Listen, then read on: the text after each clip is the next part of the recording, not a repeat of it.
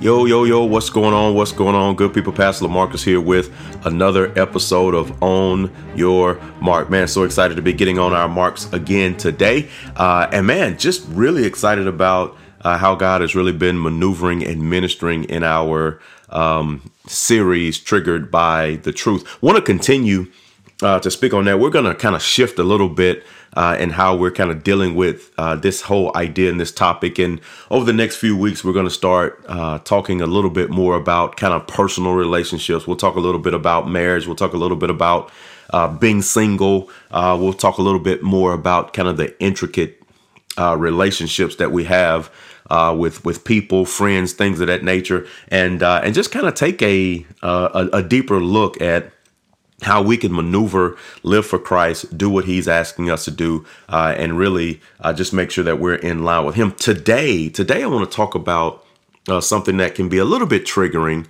and I'll make the statement and I'll let it kind of hit, and then we'll kind of discuss. And the statement I want to make is God is not concerned with your happiness. God is not concerned with your happiness. Now, obviously, that's a little bit of a triggering statement. And frankly, it is an incomplete statement. OK, it is not fully complete. It is not accurate to only state that God is not concerned with your happiness. It is more accurate to state that God is more concerned with your holiness than he is your happiness. Now, this is not that unusual. It's not that hard to grasp when we look at it from a different perspective, perhaps from the perspective of a parent. I am more concerned with my child's health than I am with my child's happiness. In other words, if my child bolts out into the street to stop his ball from going into the street because he enjoys that ball, he has a lot of fun with that ball makes him happy. Well, I'm more concerned with his health. So I might grab him and stop him and pull him back while that ball rolls out into the street and gets ran over by a car. And that ball is no more. That ball is exploded. That ball is destroyed. And he breaks out into tears. Oh no, my ball. I really want my ball. I love my ball. It makes me happy. Yeah. I get that. But I'm more concerned with your health. I'm more concerned with you being okay. And that's really what I'm getting at when I make the statement, God is more concerned with your holiness than your happiness. It is not that God is not concerned with your happiness any more than I'm not concerned with my son's happiness. I want him to enjoy the ball. I want him to have a good time with his toys, but not at the expense of his life. And I think way too often, good Christian folk, I think way too often we conflate the idea. We overlook the truth behind some of these things. And we're so focused on our happiness that sometimes we'll miss the call of God for us to be holy because we're way too concerned with being happy. I made this statement in a marriage conference, and I'll never forget because there was a young lady there that I love dearly, and we're good friends to this day. But I made the statement in a marriage night that God is not concerned with your happiness. He's concerned with your holiness. And tears just well up in her eyes, and she just started to cry. And we had an opportunity to really talk through that matter. But I don't think she had ever really considered before, because in her mind, it was, hey, I need to do these things that are going to make me happy. This is not making me happy. This is not making me happy. And as we really dove into God's call and what he's calling us to, oftentimes his call will not be something that will initially make us happy. And we'll have to work through that call. We'll have to work through being holy to get to the happiness part. Now, there's a lot of people who will kind of integrate the definition of happiness and joy and things of that nature. I tend to think happiness is more about what's happening around you, what's happening right now, how things are going for you currently in this particular moment. So if everything is up, then everything is happy. If everything is down, then everything is sad. But I want to make a little bit of a distinction here between what I'm considering happiness and what I consider joy. Joy is that thing that is fixed. All right. Joy is not something that is determined by what's going on, but joy is determined by, if I can say it this way, who's going on. Joy is determined by a fixed set of circumstances, and it's not swayed by what might happen in the moment. It's not swayed by what's going on in the interim. No. My joy is set on Jesus Christ. So even though things might be a little rocky right now, even though I may not understand exactly what's going on, even though I'm having to forfeit something that I think might make me happy, my joy is not set on that thing. My joy is set on Christ. And since Christ is fixed, since he is the same today, yesterday, and forevermore, then my joy can be fixed. I don't have to wax and wane. I don't have to waffle. I don't have to go back and forth on being up today and down tomorrow. I'm more fixed. And I think we need to perhaps take a little more of a interest in the joy side of things versus the happiness side of things, because when we focus too much on happiness, then we put ourselves in a position, and this might be a little controversial, but I'm gonna say it. Then we put ourselves in a position where situations become a drug for us. Situations become that thing that we need in order to make it. Situations become if the situation is good, then I need more of that. I want more of that. If the situation is bad, then I run away from that. I kind of liken it to social media, where you see things that people would never say or never do, but it's become the thing where they need the likes or they need the attention. So that becomes a drug because that's what's making them happy in the moment. And now they need more and more and more and more of that to sustain them. So when we start to seek after happiness, then now we put ourselves in a position where where we are willing to compromise who we are, compromise our walk with Christ, compromise our surroundings, compromise our financial stability, compromise our integrity. We start to compromise things because we need more and more and more of that drug. And we got to be careful with that. However, when we contrast that with joy, now we're not so worried about how this thing is making me feel. We're worried more about where this thing is leading me. We're worried more about who we're fixing our eyes and who we're fixing our mind and where we're fixing our thoughts.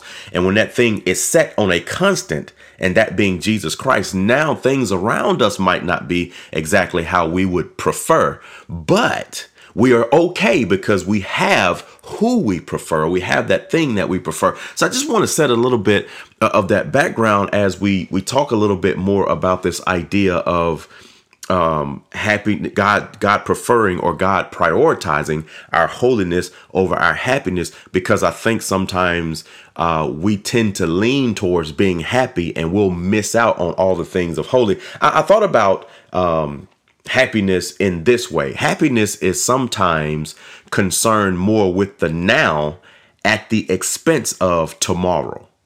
And the problem with that is it can be very expensive. When we focus on the now, I need this purse now. I need this car now. I need these shoes now. I need this food now. I need this now because it's what will make me happy. And now, because we need it, because it is what we feel to be an urgent need, we're willing to give more than what we should be willing to give for that thing. And it costs us something down the road. If I could talk about marriages for just a quick moment. I want to be happy now. I need the house now. I need the car now. Like, then all of a sudden we start to compromise things and we start to introduce negativity and things into the marriage that's going to be a hindrance or harm or hurt the marriage. If we're single, I don't like being alone. I need to feel good now. I want somebody now. I need this now. And then all of a sudden we compromise who we are. We accept things below the standard that Christ has called to us, and we end up with someone or in a situation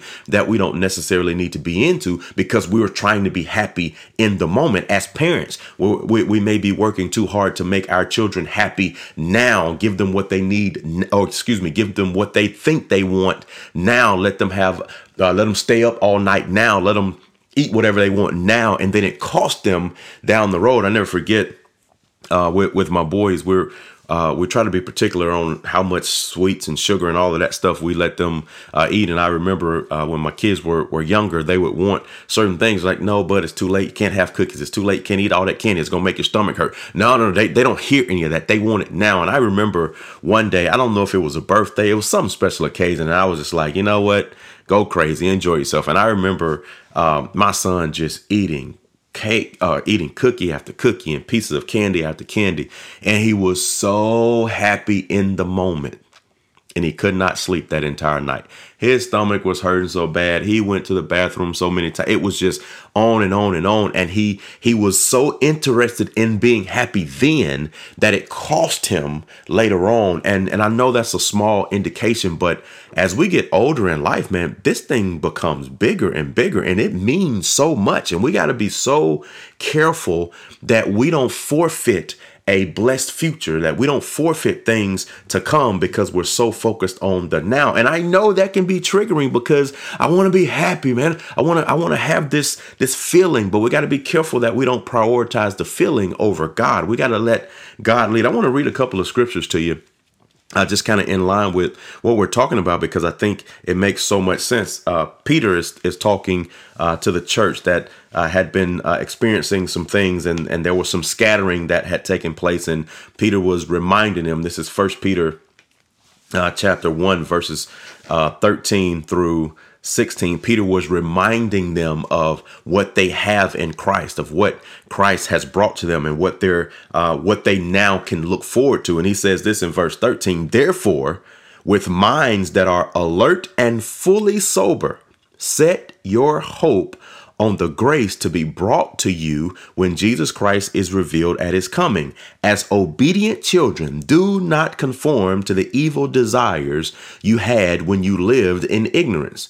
But just as he who called you is holy, so be holy in all you do, for it is written, be holy because I am holy. There's so much depth in this scripture. And really what Peter is saying is, listen, before you had the hope of Christ, before you came to salvation, before you understood what he had done for you, it was easy for you to be not alert, for you to not be sober, for you to be ignorant in your ways, for you to chase after, if I can apply it to our context today, for you to chase after happiness at the expense of your future. It was very easy for your desires to be away from Christ, to be away from what is good, to be away from what is holy, to be over into, I just want to feel good right now. I just want to be happy. That was easy. But now that we know better, now that we have better, now that we understand what has been done for us, we don't need to conform to those evil desires. We don't need to conform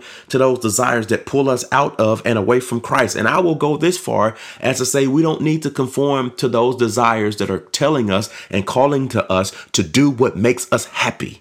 We don't need to conform to those desires. But because we have been called, because we know who Christ is in our life, we don't have to be ignorant now. We can be holy as he is holy. We can pull off those things. We can turn away from those things, and we can look to him because we have some great to look forward to. And I think that's what Peter is trying to get us to understand here. Like, we have a hope to look forward to. I get that we might prefer to do this. I get that this might make us feel good in the moment, but we don't want to forfeit all that we have to look forward to. We have a hope now. We have something we can set our eyes on. We can set our minds on. And we know this, God did not withhold any good thing for us, so much so that he gave up his son, Jesus Christ, to save us. So we know he will not withhold any good thing from us. So we don't have to fall into the trap of what makes me feel good right now, what makes me happy right now. We can be more focused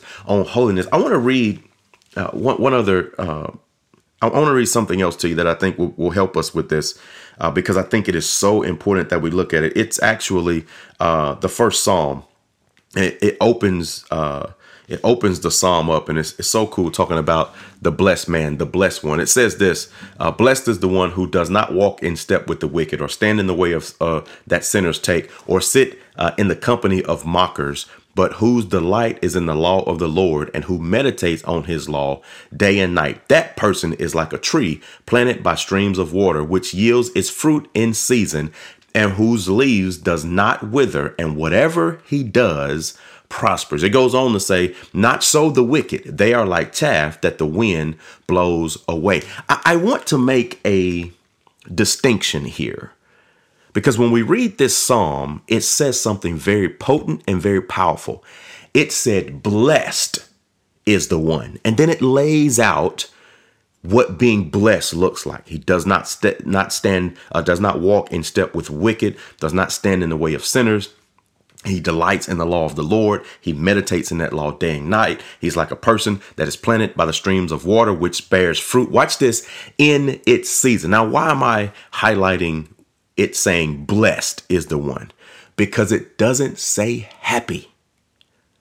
It doesn't say happy is the one who does not walk in step with the wicked. It doesn't say happy is the one that does not stand in the seat of the sinners. And the reason I want to make that distinction is because, let's be honest, man.